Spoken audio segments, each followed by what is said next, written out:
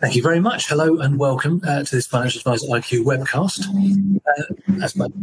My name is Nick Grieve. I'm a financial journalist with Vertic Media, and I'm your host for today's session.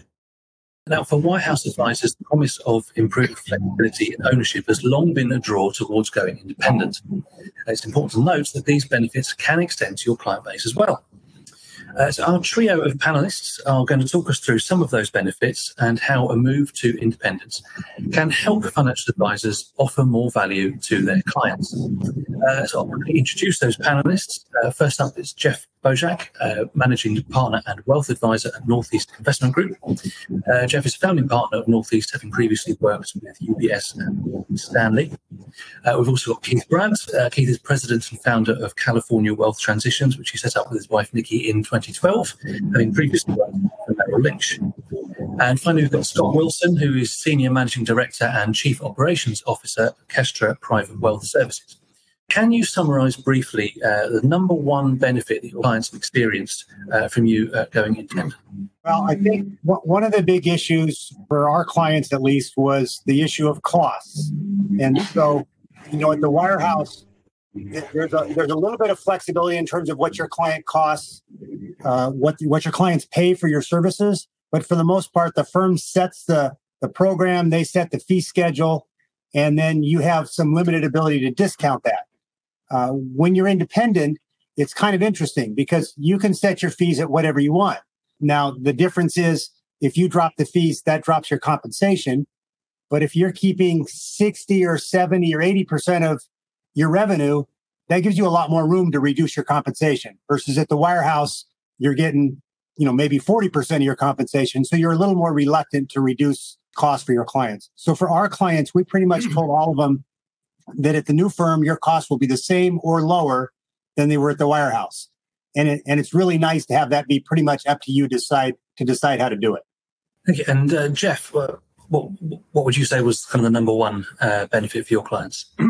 Sure. I appreciate the question. So for us, it was to be able to tell our clients that we are truly their fiduciary. Coming out of the wirehouses back during the battle of the fiduciary rule and whether that was going to be expanded upon wirehouse employees.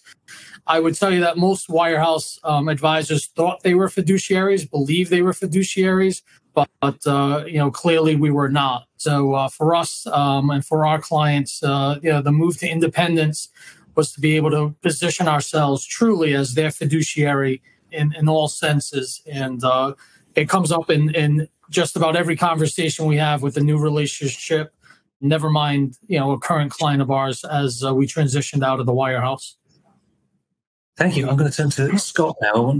Scott, what was your views on that? Is that typical of the advisors that you work with, those kind of benefits? Yeah, absolutely, Nick. I think both those comments from Keith and Jeff are top of the list.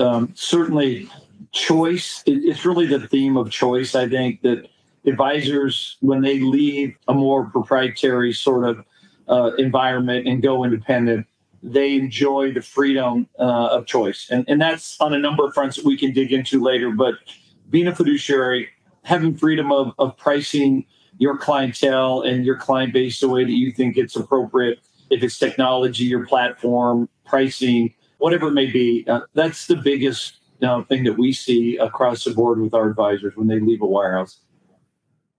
Okay, well, let's delve into that fiduciary point that you raised, Jeff. What is it about that clients find so appealing, and how was that? Can you describe the transition from the wirehouse to independence in the context of fiduciary status?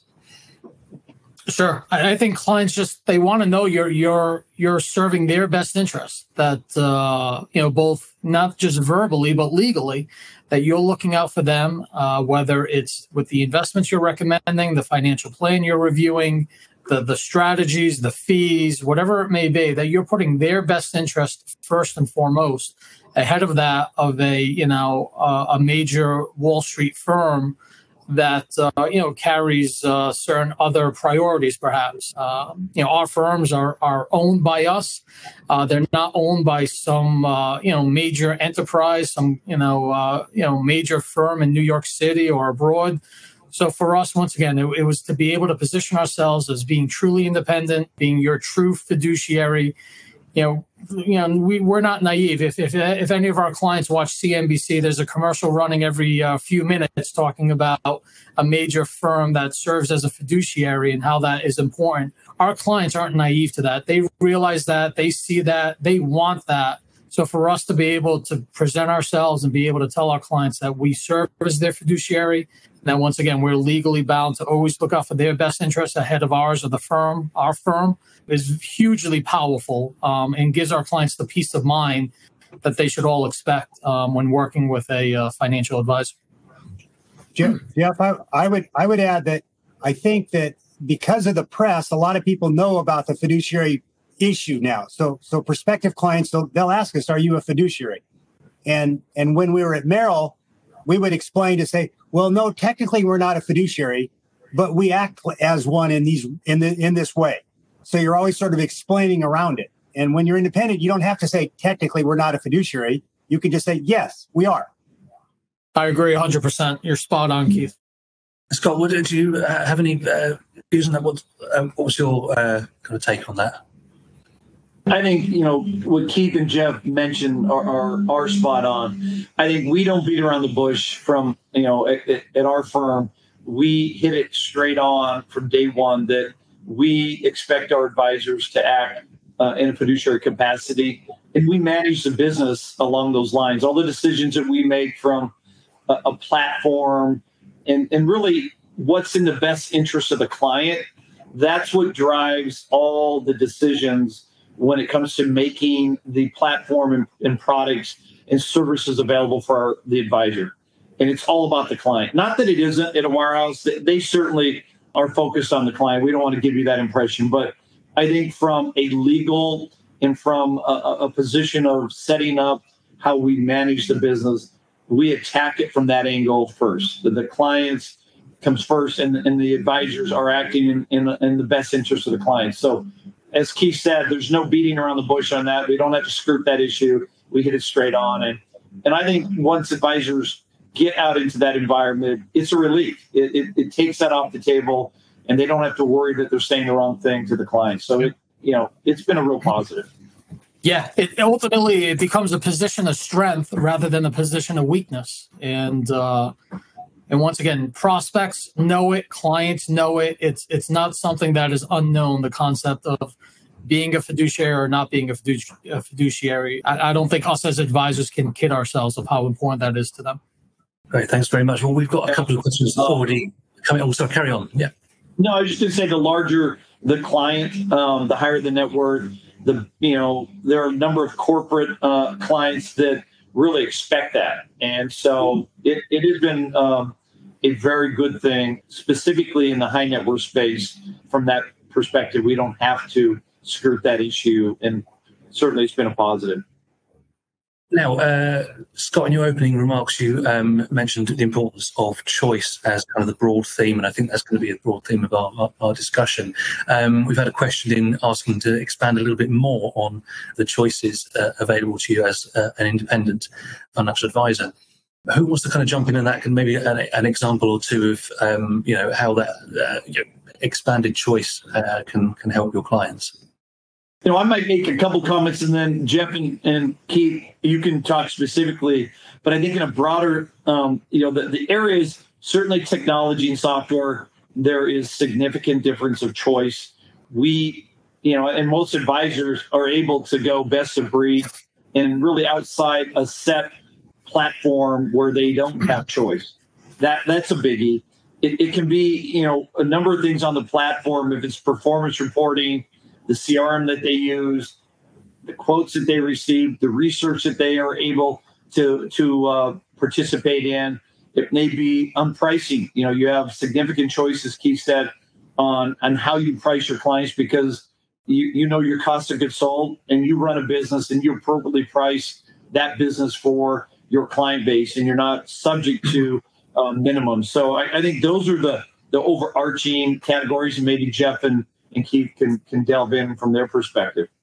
I would add, it's such a different world, right? In addition to products and services, you've got choices on your employees, right? You don't have the wirehouse saying, here's your support staff, and maybe you're sharing them with other people, maybe you're not, but it's totally up to you.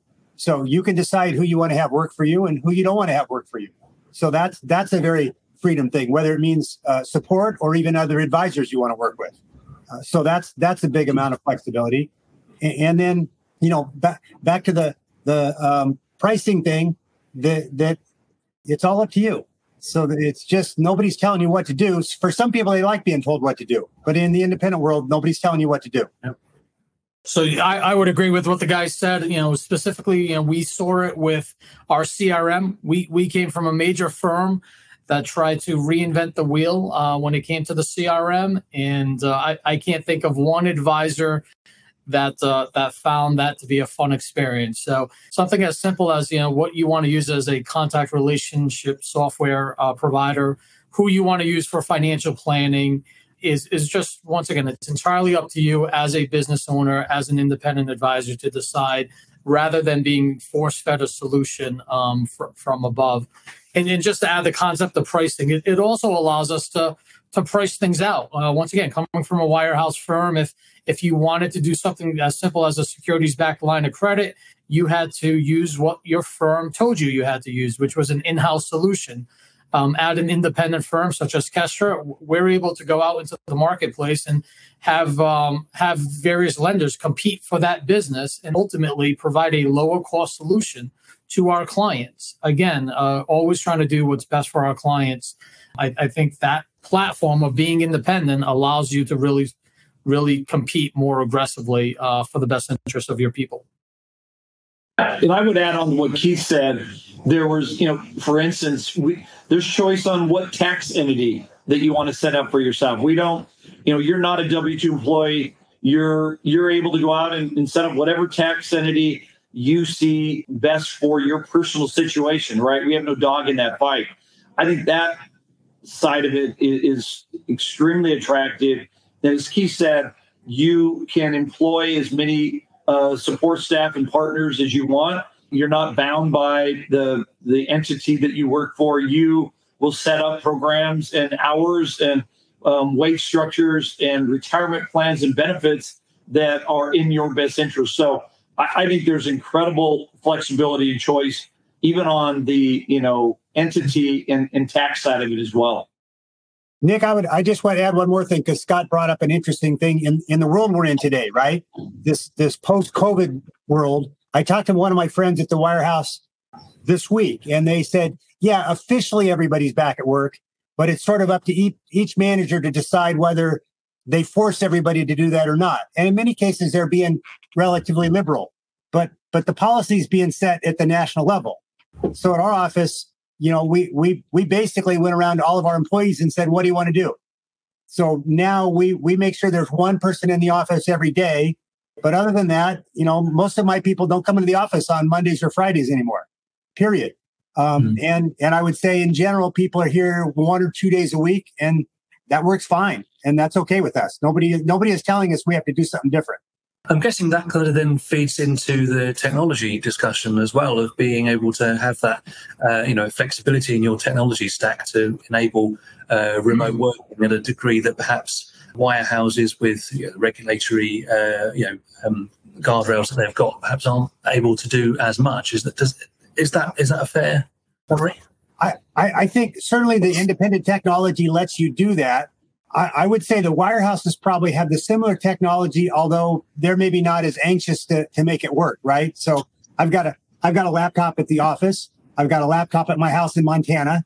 I've got a setup in my house in San Diego. So I've got 3 setups. I didn't have to get permission from Merrill Lynch to do that. And they really don't care where I am. I'm not sure at the full wirehouse that you could be quite that flexible, to be working in those different places. And they're going to be telling your support staff what they want them to do rather than you. And that's a big difference.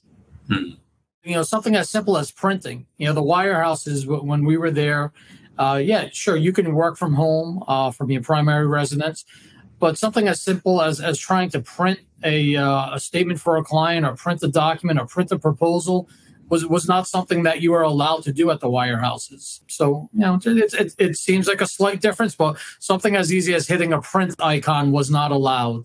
Where, if you're working from home, whether it's because of COVID or you're doing some work over the weekend, getting ready for an appointment on a Monday or whatever the case may be, you have full access to the entire technology stack, the entire ability to print as need be. Once again, working in the best interest for your people. Mm. Yeah, absolutely. We've been talking about fees quite a bit through this discussion. I want to kind of focus on that for a few minutes if we can. We're talking about the flexibility it gives you, and I wondered if we could perhaps delve into this in a little bit more depth, some examples of how that flexibility has been has played out for you and has helped your clients. So one of the things that we can do is sometimes clients will come in and say, I got all my money at Vanguard or my 401k or whatever, and I'm really pretty happy with how I'm managing my money, but I need some help planning. And so we've got a situation where we've got a number of clients where we say, fine, we'll just charge you an annual planning fee. And we can pick that fee whatever we want. It could be $2,500, it could be $10,000. And so they don't actually have any accounts with us. We just charge them a fee once a year to do planning for them. We also do a similar kind of thing for people that are going through divorce. We'll tell a client that we'll just help you go through the divorce process. We'll charge you a flat fee for that. After your divorce is over, if you wanted to become a client, that's fine. But if not, at least we're able to provide a service and that the clients wouldn't have access to otherwise and still generate some revenue. At the wirehouse, when I was in that situation, we might help the clients, but we couldn't charge a fee, so we didn't get paid. And the clients don't value that as much, right? If you're giving them free advice, they're wondering, well, what else is in it for them? So it's a little more transparent relationship, which I think the clients appreciate more. And I see a number of things, Nick, from a pricing perspective.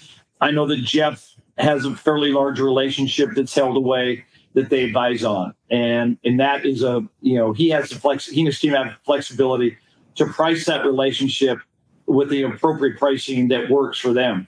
We also see a big difference in the industry because some of our firms do want to attack, maybe the millennial group of investors, and they would like to have the freedom to charge a monthly subscription fee, as an example, because those folks may not have large assets, but they want budgeting help and they want financial planning, or they may want term insurance and just to get going.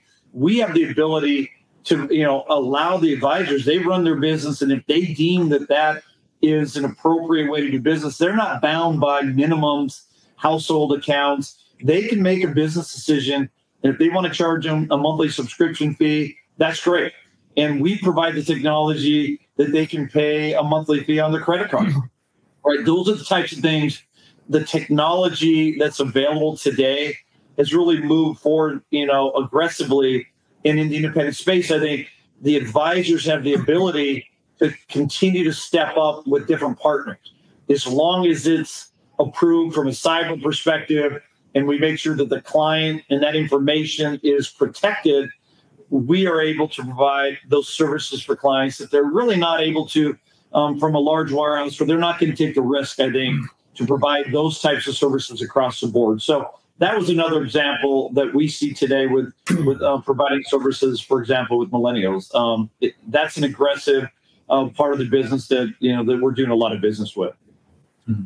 Yeah. So my 2 cents of that would be just the concept of some of the smaller relationships that we onboard as a firm, as business owners. If we decide that relationship is beneficial, whether it's a referral, an introduction, a friend, a family member, a center of influence. When we left the wirehouses, those relationships were certainly frowned upon, were difficult to open. You need to justify the smaller households, or that the firms wanted these smaller households to be held at call centers, which once again isn't necessarily in the best interest of your client. Your client wants to work with a local advisor, but because he or she have a relatively smaller relationship right now, because they may be new professionals, or they're once again a center of influence, and maybe they don't have the larger resources of a higher net worth individual. They are still have the ability to work with you, receive the full service advice of a local advisor, develop that relationship. And maybe that leads to a larger relationship down the road, but ultimately you're able to serve the people as you decide to be appropriate without being forced to justify the relationship or have that relationship moved over to a call center, which once again I would view as not in the best interest of that person who seeks out local professional individual advice rather than a 1-800 number based out of Tennessee or Utah for that matter. I want to ask about 401k because we've talked kind of generally about planning, but on the pension side, I know personally from my point of view, I'd love some more advice on my for my pension that's not necessarily kind of accessible at the moment. How have you guys been able to bring that kind of advice on board into your offering? So I'll take a shot first. One of the things that we find now for a lot of our clients and a lot of people, right? The biggest chunk of money they have is their 401k. If you look at people ages, 35 to 50, that's where all their money is. And that's in the company plan. And so, at the wirehouse, the better advisors might take a look at their 401k statement and give them some guidance about what to choose. The nice thing in our world, an awful lot of people have their 401k plan now. They've got options if they're with Fidelity or with some of the other firms where they can set up their own self-directed plan at TD Ameritrade or at Fidelity. So they literally set up an account there. Well, we can manage those accounts and we can charge a fee for doing that. And so it's a source of additional revenue for us. But what's really great is for the clients, they've got all this money and they really want to have somebody help them manage it.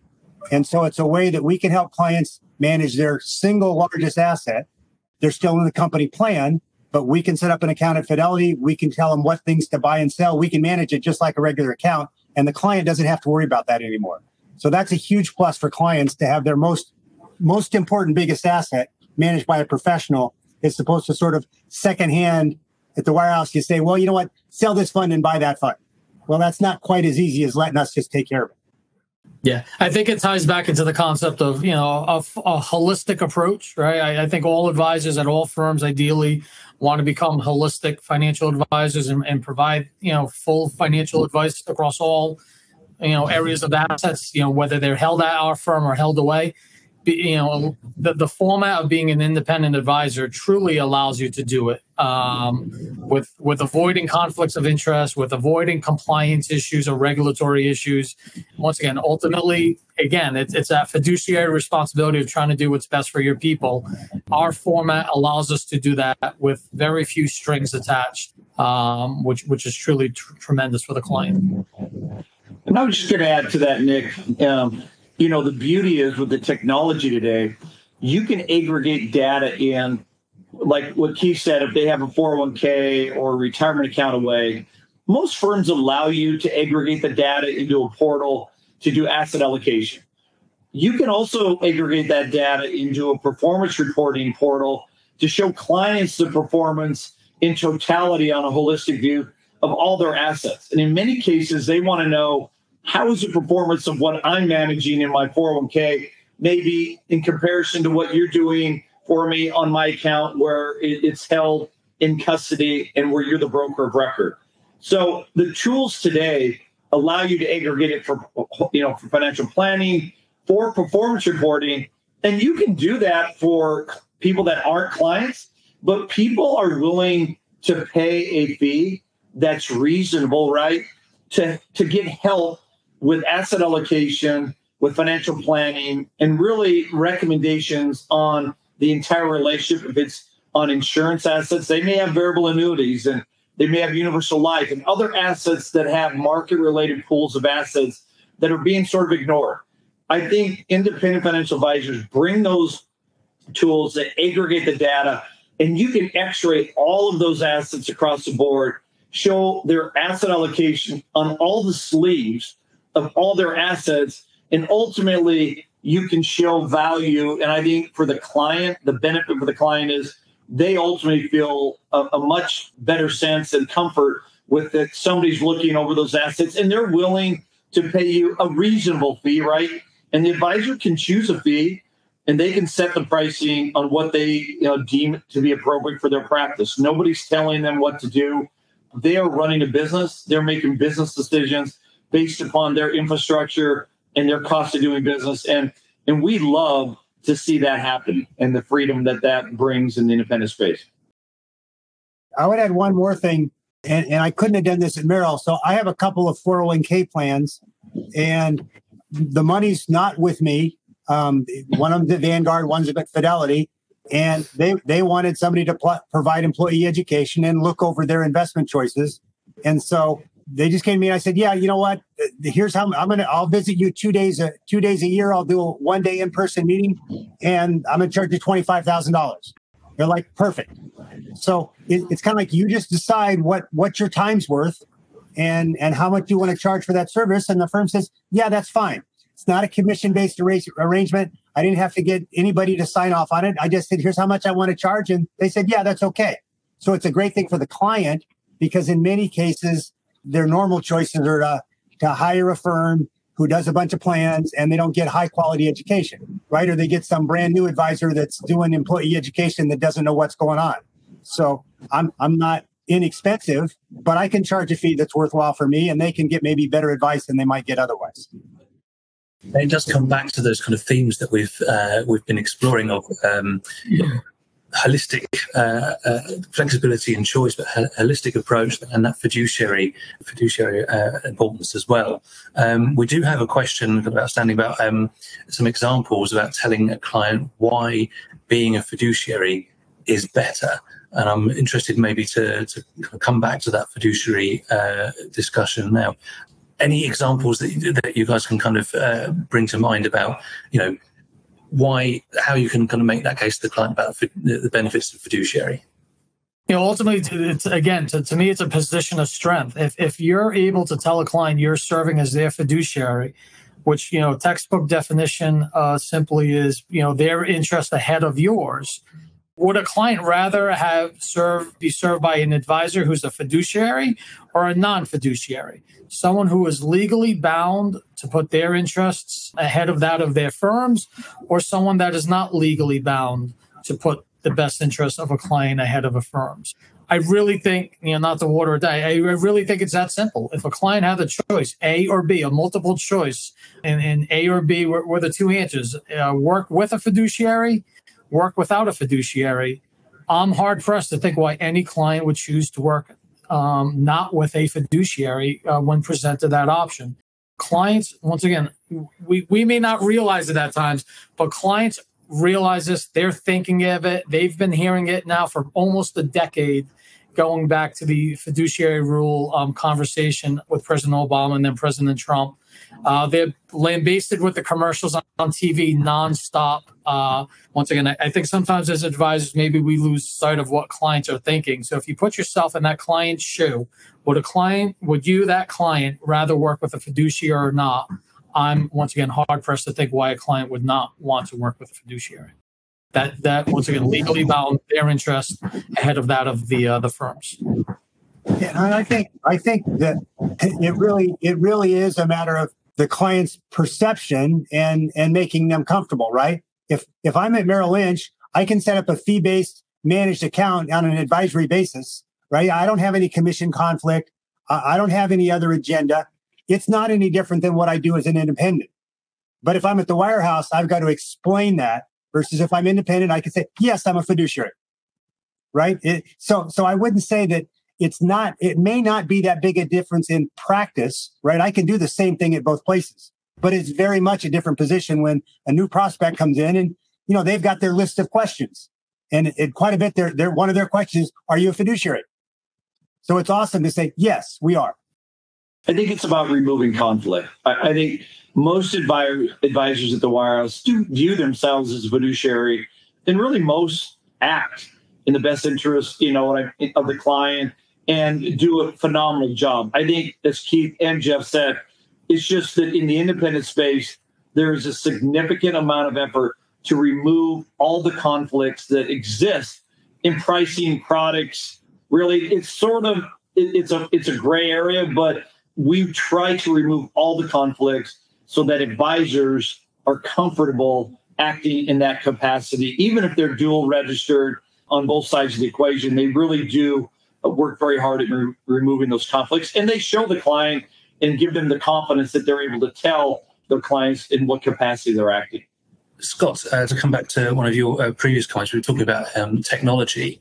And as advisors go independent, you obviously want to build your own technology stack. So I wanted to talk a little bit about that and about how removing some of those guardrails that may have been in place on the Wirehouse platform, how this affects the technologies at your disposal for clients. And to Keith and Jeff, examples perhaps of some technologies that you've used to bring in new capabilities. So Scott, do you want to kind of start off with how that? Yeah, and Jeff and Keith, I'm sure, have a number of examples of different technology that they use if it's tax planning related. I think much of it, as you mentioned, there are just, working at a wirehouse, the reality is there are going to be guardrails to protect the firm. And they're generally speaking larger entities with 10 to 20,000 advisors. And the reality is they need to put guardrails in place to protect, the firm from somebody getting outside those guardrails, because you're talking about people that are from 1 month in the business up to 35, 40 years in the business, right? There's a much broader spectrum. But I would tell you there are, incredible technology every day is becoming available.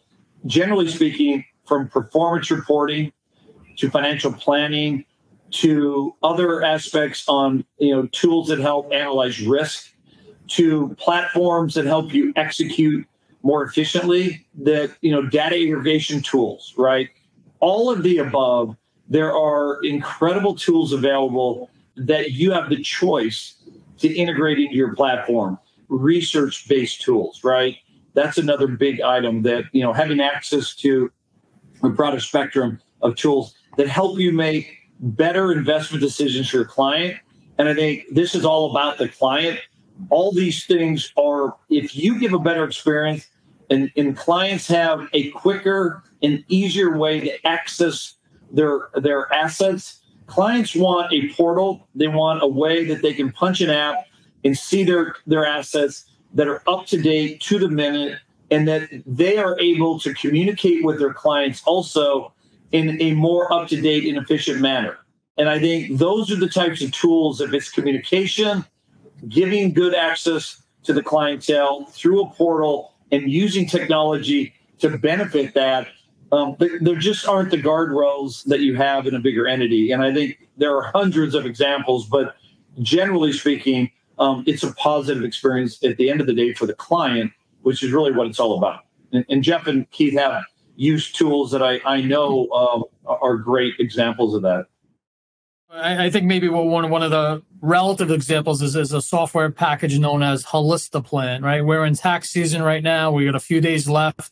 For clients who want some analysis done, right? True wealth managers also look at taxes and liabilities and, beyond just the assets, if you will, where this software allows us to perform a quick review and provide a summary of a client's tax return that is in-depth and offers proactive measures for that client to take. Once again, something we would never have access to out of the Wirehouse, something that is approved and available to us here in our world, or something known as Riskalyze, right? Clients want to know what kind of risk their portfolios are under, what kind of risk they're taking with the portfolios you're managing, as well as outside assets. A software solution known as Riskalyze is something that is widely popular within the independent space and with our now clients specifically, that provides them those details that, once again, we never had access to at our previous firms. And I would just add, and Keith, from a managerial perspective, many of those tools are available at the Wirehouse.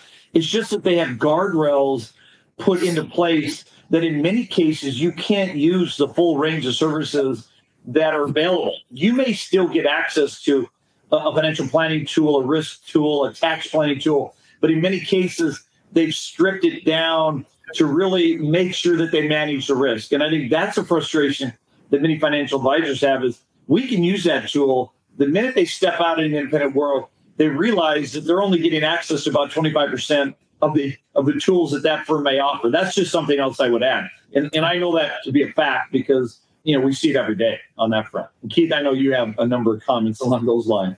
No, I mean, I think you guys have covered it. The only other thing that I would add is, on the tax front, it's an interesting one, right? Because clients get their tax return done.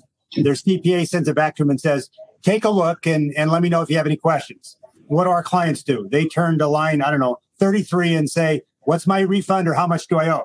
That's their tax review. And then they send off a check. And so nobody ever goes through their tax return with them.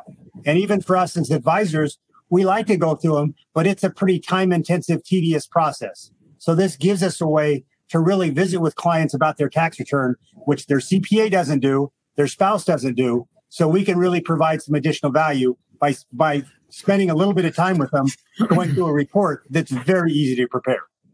I think there's a lot of fear by financial advisors in the wirehouse, Keith, right?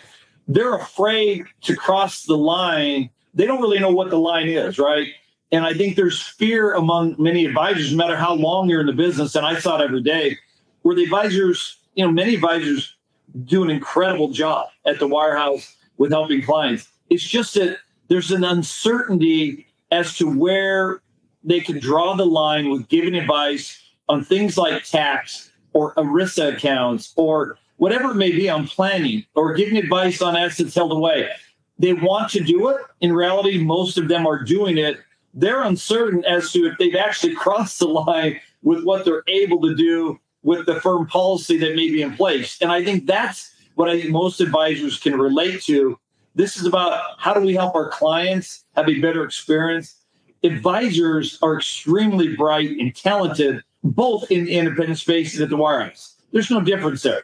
I think what happens, though, is that they're uncertain as to what they can and can't do many times, and they are afraid that they may cross that line and risk their entire industry and their career. So I would add that I do believe that there are some frustrations on that side with knowing what they can and can't do. Okay, well, we have another question that's come in from the audience, and it's changing tack slightly because we are going to talk about succession planning. The question is about the benefits for an advisor that's planning to exit business in a few years as an independent versus at a wirehouse. So, can you address that point of like succession planning when you're kind of looking at exiting a business? What flexibilities you have as an independent versus at a wirehouse in terms of, making sure the clients have that continuous service? I'm the oldest guy here, so maybe I should talk about that first.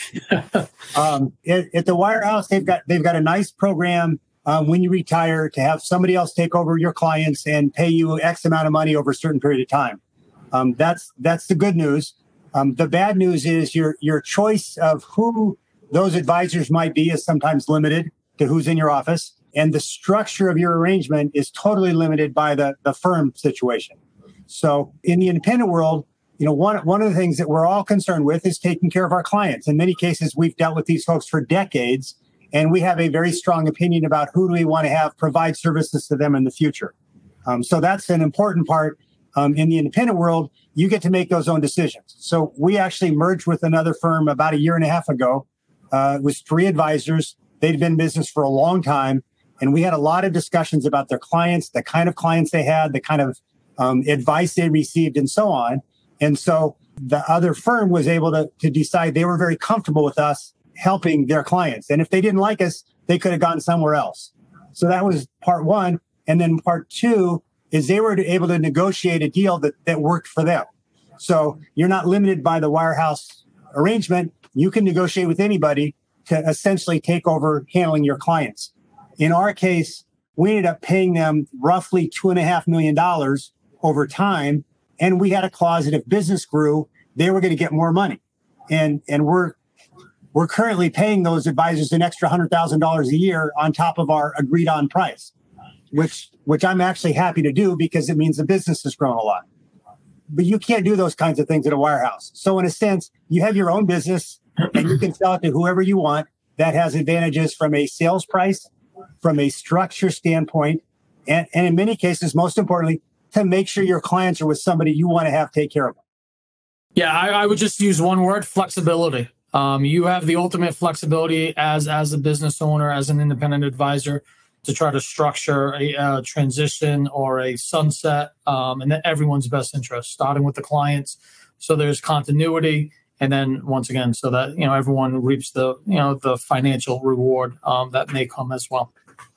All that is incredibly important to advisors. You spend this, a career building a career in relationships with these clients. And the biggest thing that I hear from financial advisors that are still at the wirehouse, many of them have been part of a transition package where they are buying out a financial advisor that had left the firm. And the frustrations, not only on the advisor that left, there are restrictions on what they can and can't do, right? You can't come into the office, or you can, right? They exit the business abruptly. And in many cases, the restrictions on what it took to get the right person in place, in many cases, they were told, no, you can't have that person because they don't meet certain qualifications. We see people that want their children or relatives to come into the business, right? As Keith mentioned, they want to structure the exit in the way that the advisor wants to. And also you add on the tax benefits, right? Based upon your tax structure and your financial advisor, your accountant, there are benefits from a tax structure on how those payments are taxed, depending upon how you structure the deal. But it's about choice, right? It isn't an ordinary income decision that you're going to get paid a certain percentage over a period of time. People want their clientele to get taken care of, as Keith said, by people that they trust. And if you build an ensemble practice with the right structure of your business, you really can leave the legacy that you want to develop. And I think many firms really want to build an ensemble practice where they can have a long-term, you may want to stay in the business until your 80s, right? But within the independent space, if you choose to do that and you have the right structure in place, you're able to really lay it out the way you want. And if you want your family and your children, your friends to come into the business, you're able to put that in place. And then you can layer in other advisors that may be too small, honestly, to have a very good succession plan in place. That's the other subset. There's a massive amount of advisors that are probably too small to really have a succession plan. And those folks have no idea what's going to happen in their book when they leave. It might get thrown out to the entire office, and they don't want that. So I would say if you're an advisor that maybe is under $1 million in production at a wirehouse, you may not have much control over where your assets go when you retire. And that's another, your client, it's in the best interest of your clients to find somebody that will handle them in a manner that you see fit and that line up with your personality. So that would be another thing. Excellent. Well, we are running short on time, but we have one more question that's come in. It's a really good one. So I'm going to ask Keith and Jeff to have a quick go at answering this. The question is, after an exhaustive due diligence process ahead of your transition to independence, what is something that surprised you once you were settled in the independent space? Keith, you want to have a go at that quickly? Yeah, that's easy. How much I didn't know. So you go through all this research and all this discovery, and then you make the decision. And at least for us in going with Kestra, they took care of an awful lot of things, right? They provide office space, they provide technology, they provide compliance. And yet there was still a bunch of stuff I didn't know about all these other areas.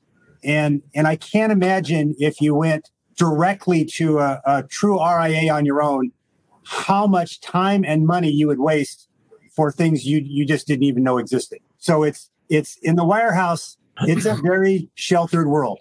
And there's all kinds of things going on behind the scenes that don't involve you. And once you go independent, or even in the Kestra world, there's a whole lot more going on that you get to make decisions about. And it's a lot to learn. And Jeff? Yeah, for me, I'd use the word ownership. Clients took ownership in our move to independence. Not that they didn't appreciate the relationship at the wirehouse, but they really we cemented so many relationships with the transition. Clients had a vested interest in our firm's success, and truly were happy for us that we cut ties with the 800-pound gorilla wirehouse firm and took the leap of faith that we went independent. So clients truly were happy for us and thrilled that we made that decision and took ownership in our overall success. That's about all we've got time for. Thank you very much to everyone for watching and sending in your questions. They're really good. My thanks as well to Scott and Keith and Jeff for their insights. I hope they've been very useful to you.